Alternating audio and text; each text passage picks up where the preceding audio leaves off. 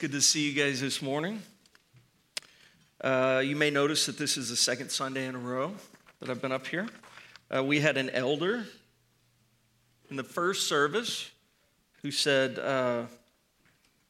"You're up again?" To which I said, it's not too late for you to leave. But it is too late for you to leave.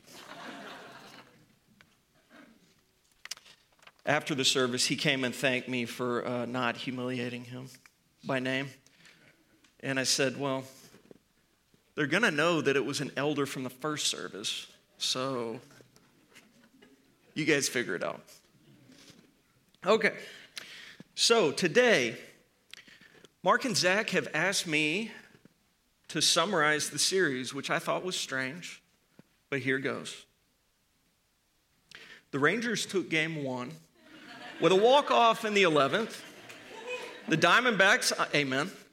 The Diamondbacks took game 2, 9-1, and I know that was only one win, but oh, Lord, I was so worried. Rangers took game 3 with a warring bullpen, and game 4 with 2 big innings, the second and third. And in game 5, they took it. They clinched it on the strength of Uvalde's arm and the bats of Seager and Simeon. Now, shall we pray? I want you to know that pastors all throughout North Texas have been waiting over 50 years to do what I just did. In other news, the other series, we have had the privilege, I want you to know, the privilege of thinking about the church for a couple weeks now, which to me is really cool. If you think about it, we come to church. Many of us have grown up in the church. Many of us raise our kids in the church Sunday after Sunday after Sunday, but we don't always think about what the church is. So to me, it's been really cool to think about what the church is. And here are some of the things that we've said. The church is the body of Christ. The church is the temple of the Holy Spirit. The church is the family of God. The church is the mother of believers. The church is the army of God. And last week, the church is the holy priesthood. And last but not least, the church is the bride of Christ. Lots of things the church is. Now, I want you to hold on to as many of those as you can. And then I want you to look at this table. Because it's here at the table that all these images, all these metaphors, all these realities fit together. And they kind of fit together like this. At this table, we are first and foremost the body of Christ. Now that's what we're going to focus on today. Together, here at this table, we are taking body and blood from one loaf and from one cup, which is why we have a presentation piece here for me to hold up in a minute, real high and break. It's one piece. And we have one cup that I'm going to hold up. It's one cup, which is made of a lot of individual pieces of grain.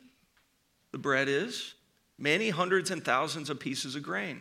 And the cup is full of wine that was made from hundreds and thousands of grapes, right? So in this table here at this moment, here in a little bit, you're going to see that we are together the body of Christ. We participate here in his body, in his death, by faith, Sunday after Sunday. It is a spiritual meal for us to grow. Now, not us as individuals, but us together, to grow together further and further into the body of Christ so that we can be the what to the world? The hands and the feet, right? Yeah. At this table, we see that the church is the temple of the Holy Spirit. For the same Spirit that dwells within us also serves us at this table, that we might present our bodies as a living sacrifice. Monday, Tuesday, Wednesday, Thursday, Friday, Saturday. That we might present our bodies as a living sacrifice, holy and pleasing unto the Lord. At this table, I love this one. We see that the church is the family of God. And you guys that grew up being invited to eat dinner at other people's houses as if you were one of their kids. That's what's going on here. This is where we are invited. We're that poor, dirty, nasty kid from down the road, that kid of slavery that the firstborn comes and asks us over to eat. He does it at this table. To dine at his Father's table as a free child of grace, as a free child of God. And it's here at this table that we realize again and again that the Son's inheritance is even our inheritance. And that we get to be in the family that we've always wanted to be in, whether we knew it or not. At this table, we're reminded that the church is the mother of believers. Yes, all those years that you grew up in Sunday school and Vacation Bible School and later on Disciple Nows maybe. All those volunteers that knew you from when you were very, very little all the way up. And perhaps even you now volunteering.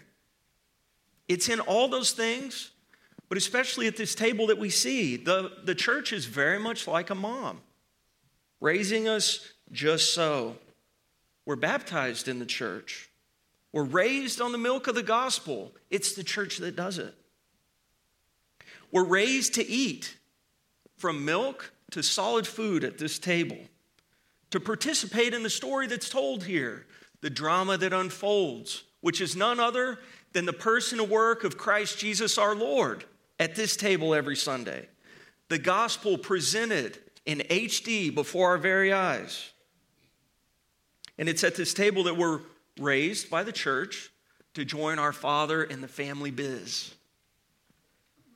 It's at this table that we see that the church is the army of the Lord. For it's at this table that he musters us and he feeds us as troops for war. It's at this table that we are strengthened to resist the schemes of the devil. And from this table, we're sent out, are we not? To the very edge of the kingdom to hold and advance the line in his name. It's at this table that we see and are reminded that we are a holy priesthood. It is the table, the high priest that we visit, we come back to remember that we have been sprinkled by his sacrifice for service. We're privileged in that service. And it's in that service that we go throughout our week laying our sacrifice next to his. And it's at this table, last and perhaps most important of all, especially on those hard days and weeks, it's at this table that we're reminded that we are the bride of Christ. That the story is not over yet, but someday it will be. And it will not be a tragedy. It'll be a comedy in the old sense of the word. And all the old comedies, they ended with weddings, with parties, feasts of joy. At this table, we remember that we're not left here alone, not forever. He serves us every Sunday, and there will be a day to come that he will come back and claim the one that is his. And together, we will celebrate the marriage feast of the Lamb with all the saints that came before us, with all the hosts of heaven.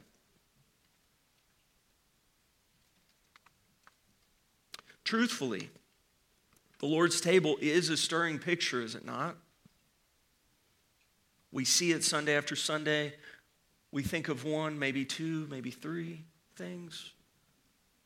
It's so much that we can't even hold it in our heads. That's the bounty, the hospitality that he shows us. And there are things I left out as well. Many, many, many redemptive ways that he sees us. Many redemptive ways that he treats us. We see it here. He shows it to us here. There's a reason he chose a table. Here we see the many redemptive ways that we should see and treat one another. And that's what I want to think about today. The focus of today's sermon is going to be this: how God sees us and treats us at this table, and how we see and treat one another, and especially how we should see and treat one another here. It's a very important distinction. We're going to begin by considering how the Corinthians treated one another, which in general was not good. The Corinthians tended to do one thing and do it well. They did many things, but there was one thing that they did really well. It was not good. They made themselves better than one another. They knew how to do it in so many ways. And if you go through the entire book of 1 Corinthians and even really vast portions of 2 Corinthians, you can get a glimpse into the ways that they were doing this to one another. In chapter 3 especially, we see the smart people putting themselves over the simple people, making themselves better. Better by boasting in their religious knowledge of all things, which should go to show you we can do and use anything to make ourselves better than one another, even Christ. This is what they do in chapter 3. In chapter 9, they do it again. Most notably, the righteous, those that don't struggle with certain sins. They boast in their freedom in front of those that do struggle. They boast in their freedom in front of the weaker brother. And then again at the very table of the Lord, they do it again. They make themselves better. The rich make themselves better than the poor. This is what they were doing. Paul tells us the rich, they ate all the food and they left none for the poor. They celebrated a meal, you see, not a tiny spiritual meal like we do here. Back then, they celebrated a love feast, a bigger meal that included the bread and wine that we take here. It was almost like a Passover that was offered more frequently, if you want to think about it that way. Probably like a potluck, which I can't help but quote Curtis because it's the greatest quote that I've come across in a long time. Curtis, one time, he told me, Ryan, I've never been to a bad potluck. And I thought, such wisdom in that. Such wisdom. Perhaps it was like a potluck where everybody brought food. Everybody except the poor. And why? Because the poor didn't have anything to bring, right? Paul says by leaving nothing for the poor, the rich utterly, completely, and totally humiliated them. Now, I want you to imagine this and dig in to really comprehend what it means to make yourself better, especially at the table. Because it's a brutal thing. There are many Sundays, not many, I keep saying many. There are some Sundays that I have served bread or wine and not had enough wine or not had enough grape juice to give. Because even though our communion team is the best in the biz, and they are, and they stress about this stuff, they do a great job, but there are some days that the Lord brings them from the highways and the hedges, okay? And it's inevitable. Every now and again it will happen that we run out of grape juice or we run out of wine. And you're left handing somebody what they don't want, right? If you've been on the giving end or the receiving end of that, you know how awkward that can be, okay? Even though it's innocent, because no one is purposely depriving you.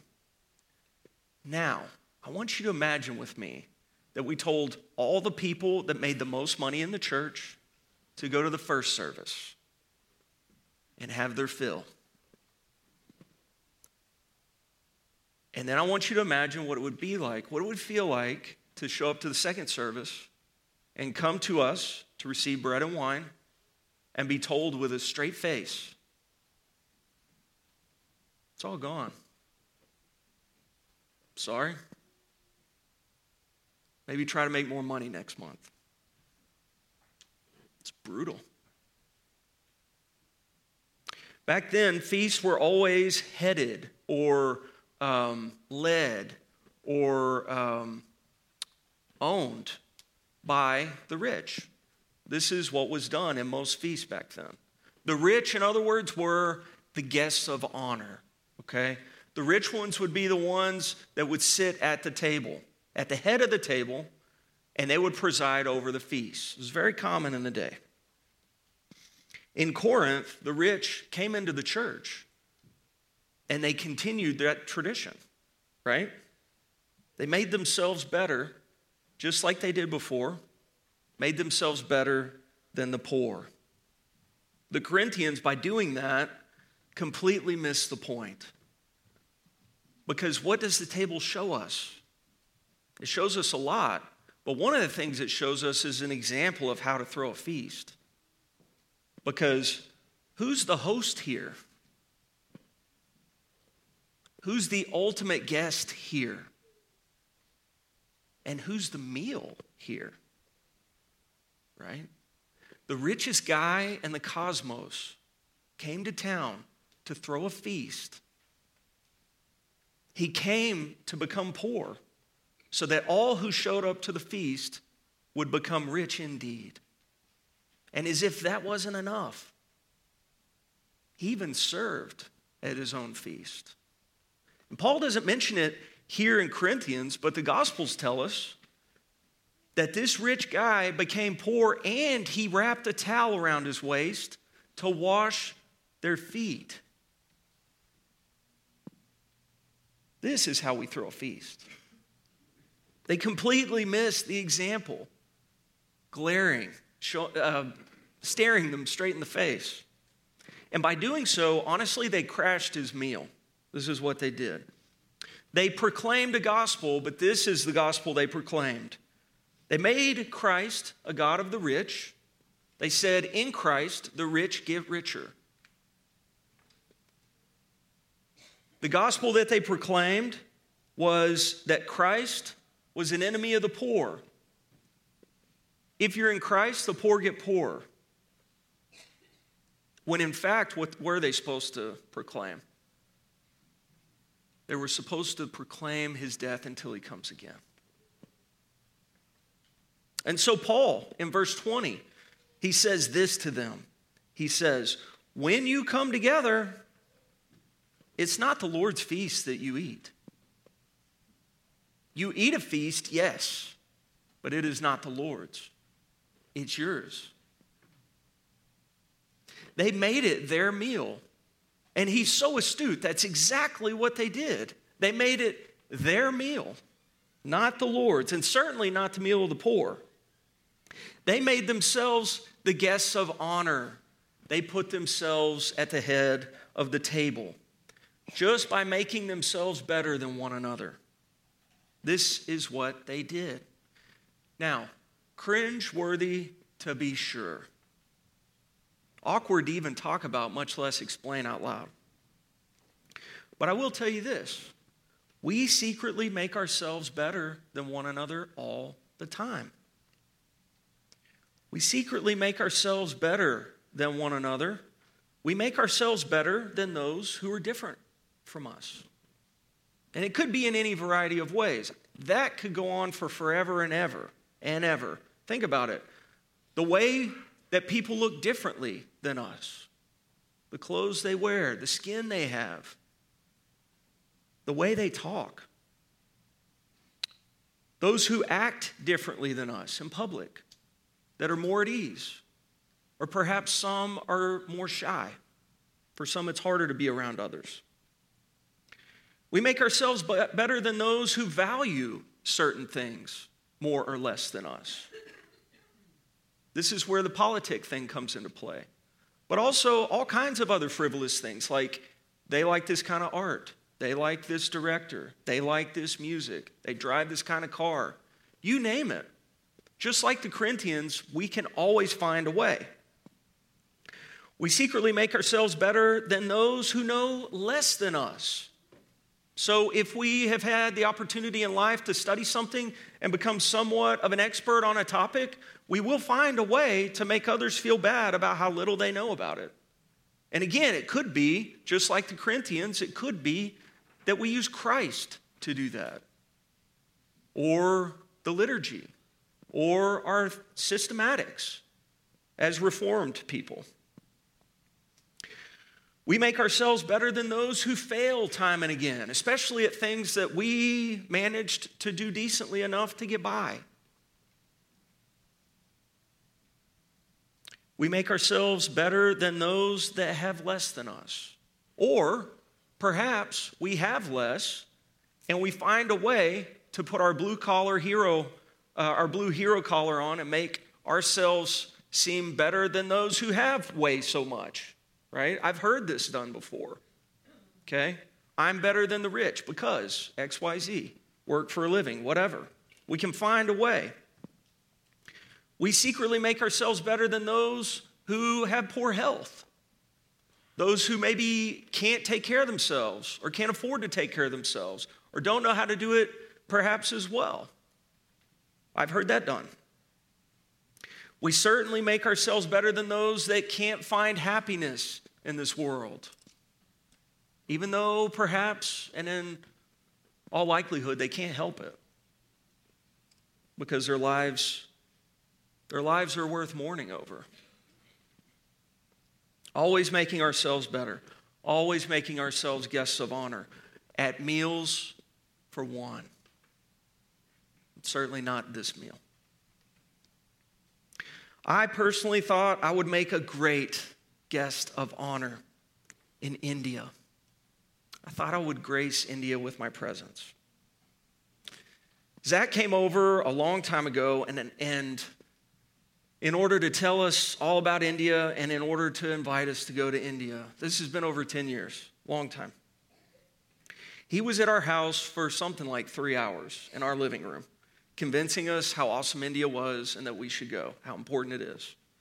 And I nodded, and I said, yes, that's great, it's awesome. And then finally, when he couldn't say anymore, because he will not take no for an answer when it comes to India, he got in his car, he went home. I closed the door and I looked at my wife, Amber, and I said, he's crazy. I ain't going to India. And she's like, you just said you would go. And I said, well, there's always a reason. Always a reason not to go. I couldn't confess then what I will confess to you now, which is what was in here. I actually thought that they were too poor, that they were too primitive. And I would have even had this in my heart. I thought they were too dirty, too sick to go to. I thought that they were altogether unworthy of my time and talents, whatever those were. I don't even know if I had talents. I thought that they were somebody else's problem, and in some way, somehow, they needed to stay somebody else's problem. You see, in that way, I made myself a guest of honor before I even got there. But God had other plans, and He broke my heart 7 ways till Sunday. But this is one of them that stuck with me as I was preparing to preach to you this morning. We attended a church dedication while we were there. We were fortunate enough to do this, and it's an extraordinary blessing if you ever get to see it. And when they dedicate churches over there, they have the people that help build it come over, and there's a gigantic ceremony, a high and holy prayer, and you are generally humbled to be there. And then they serve a meal after that to celebrate in the name of the Lord. And the way they did it while I was there, I don't know if they still do it this way, but the way they did it while we were there was that they had the Americans eat inside the church. They brought tables in the church and they let us sit in the church to eat the first meal that was in the church, which was partly a show of honor, but really and truly it was gracious hosting on their part, because what they did is made sure all the food that was served in the church was prepared with bottled water. They were so thoughtful as to try and not get us sick. Isaiah and Anant are tremendous hosts, to be sure. But if I'm eating inside the church and it is a great meal, it's a wonderful meal, if I'm eating inside the church and the church is made such that I can hear all the laughter, all the joy, all the sounds of the rest of the people eating outside the church, then of course I'm burning with curiosity. I must go see what it looks like outside. So it's really hard, by the way, to get up from the table when Isaiah and Ananth are hosting because they're watching you like hawks and they're trying to make sure you have everything you need. Somebody had asked a question at the far end of the table and they went over there to talk. So I got up and quickly, quietly snuck out to see what it looked like outside because it sounded like they were having a lot of fun. And when I went outside, what I saw was priceless. I'll never forget.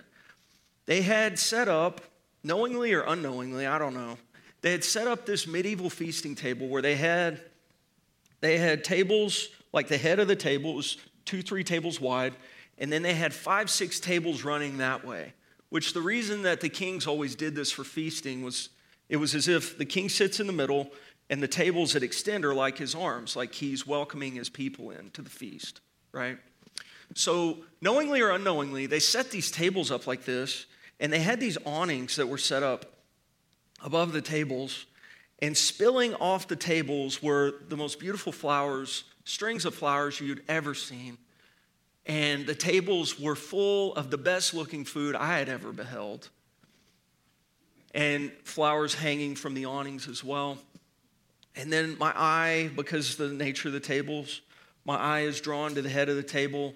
And who do I see but the oldest and poorest looking of them all, sitting there, eating probably the best meal that she would have the entire year. And I was struck by it because that's exactly how Christ would have done it. I was struck by their joy, which was everlasting, eternal, without end. And I can't for the life of me, even now, read Revelation 19 and the marriage feast of the Lamb without seeing that picture. Every time I look, I see it. And so there I am. I'm not supposed to be there. I'm supposed to be inside the church. And I just, with everything that I am, want to join them and be a part of the meal. Not at the head of the table. Not as the guest of honor. But as the guy that squeezes in at the very end. The guy that knows that he's just lucky enough to be there. About that time, Isaiah and Ananth came out, and I felt his gentle hand on my shoulder, and he showed me back to my seat because I wasn't supposed to be out there. But I saw what I needed to see. I saw what God needed me to see.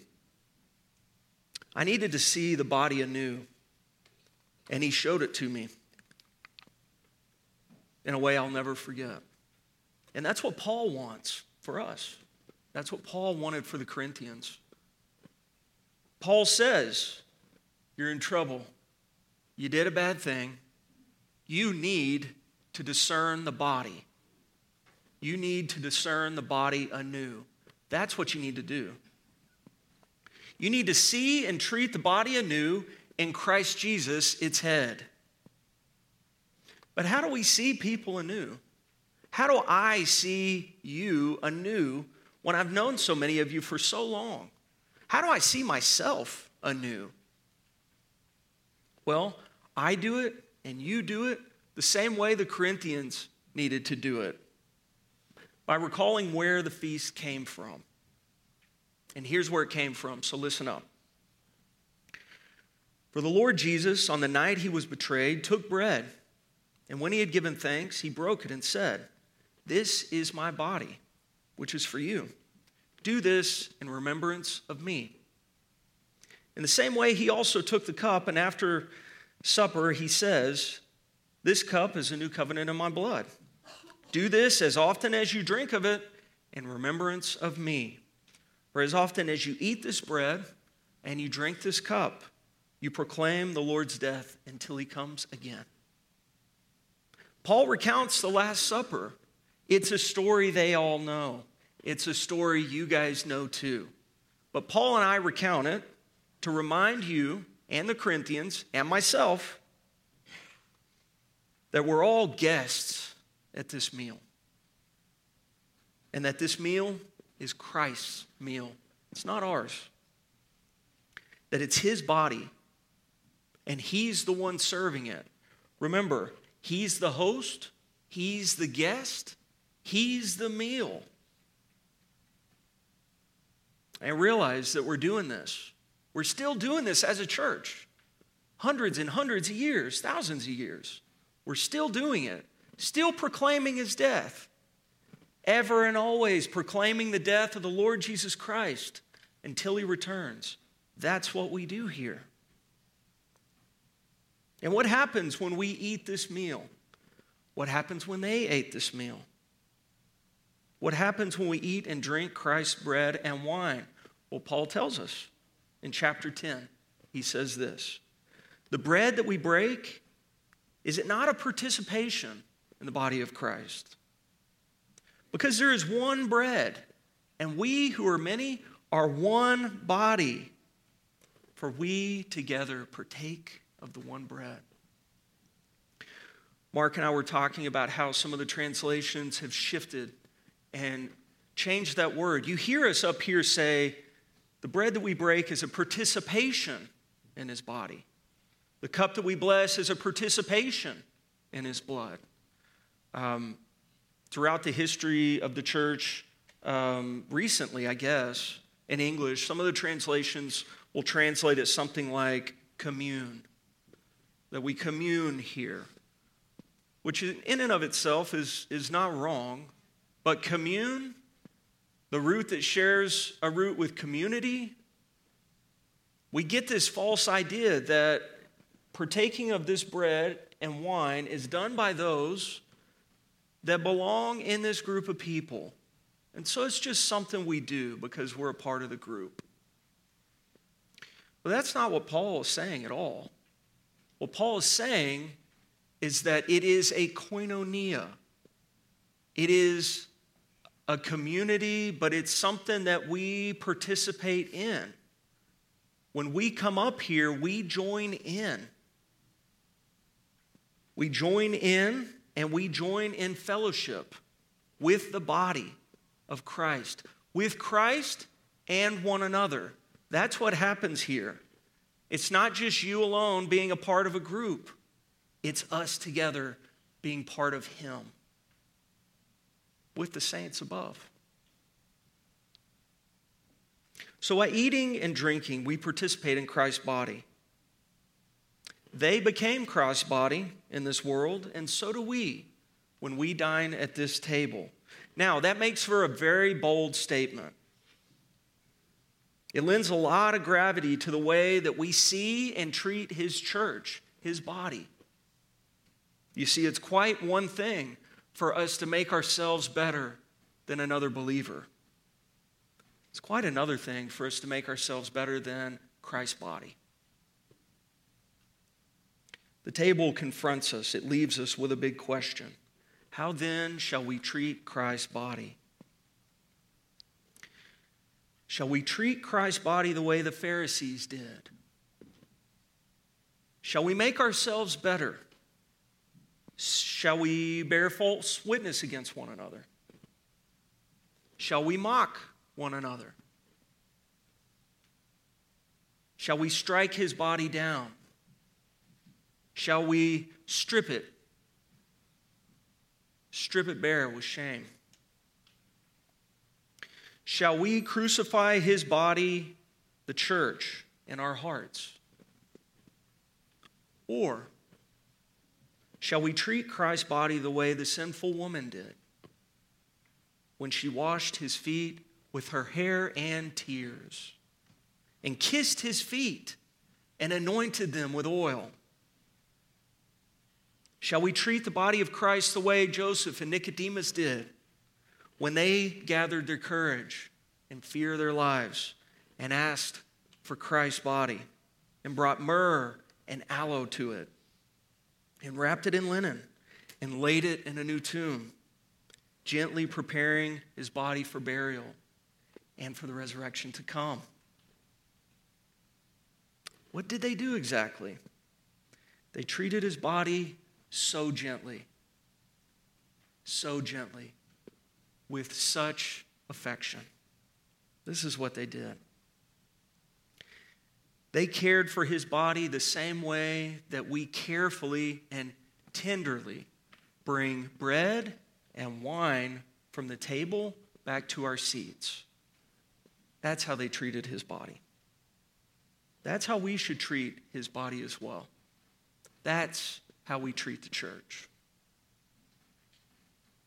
Body of Christ, if there is any encouragement in Christ, any comfort, any love, any participation in the Spirit, any affection, any sympathy, then let us fulfill all joy by being of the same mind. Do not make yourselves better than one another, but in humility count one another as more significant than yourselves. Have this in mind among you, which is yours in Christ Jesus, who took the form of a bondservant, that he might feed us together at this table, that together we might be his body for the life of the world. Amen. Let us pray. O Lord, you alone are better than, for there is no God like you. Forgive us when we make ourselves better than one another. Forgive us, O Lord, when we make ourselves better. Better even than those that Christ died for. Better even than those in whom his Holy Spirit dwells. Forgive us, we pray, teaching us by your word and sacrament to discern your body anew, to see your church anew at your table. Grace us with your presence and show us our rightful place among your saints.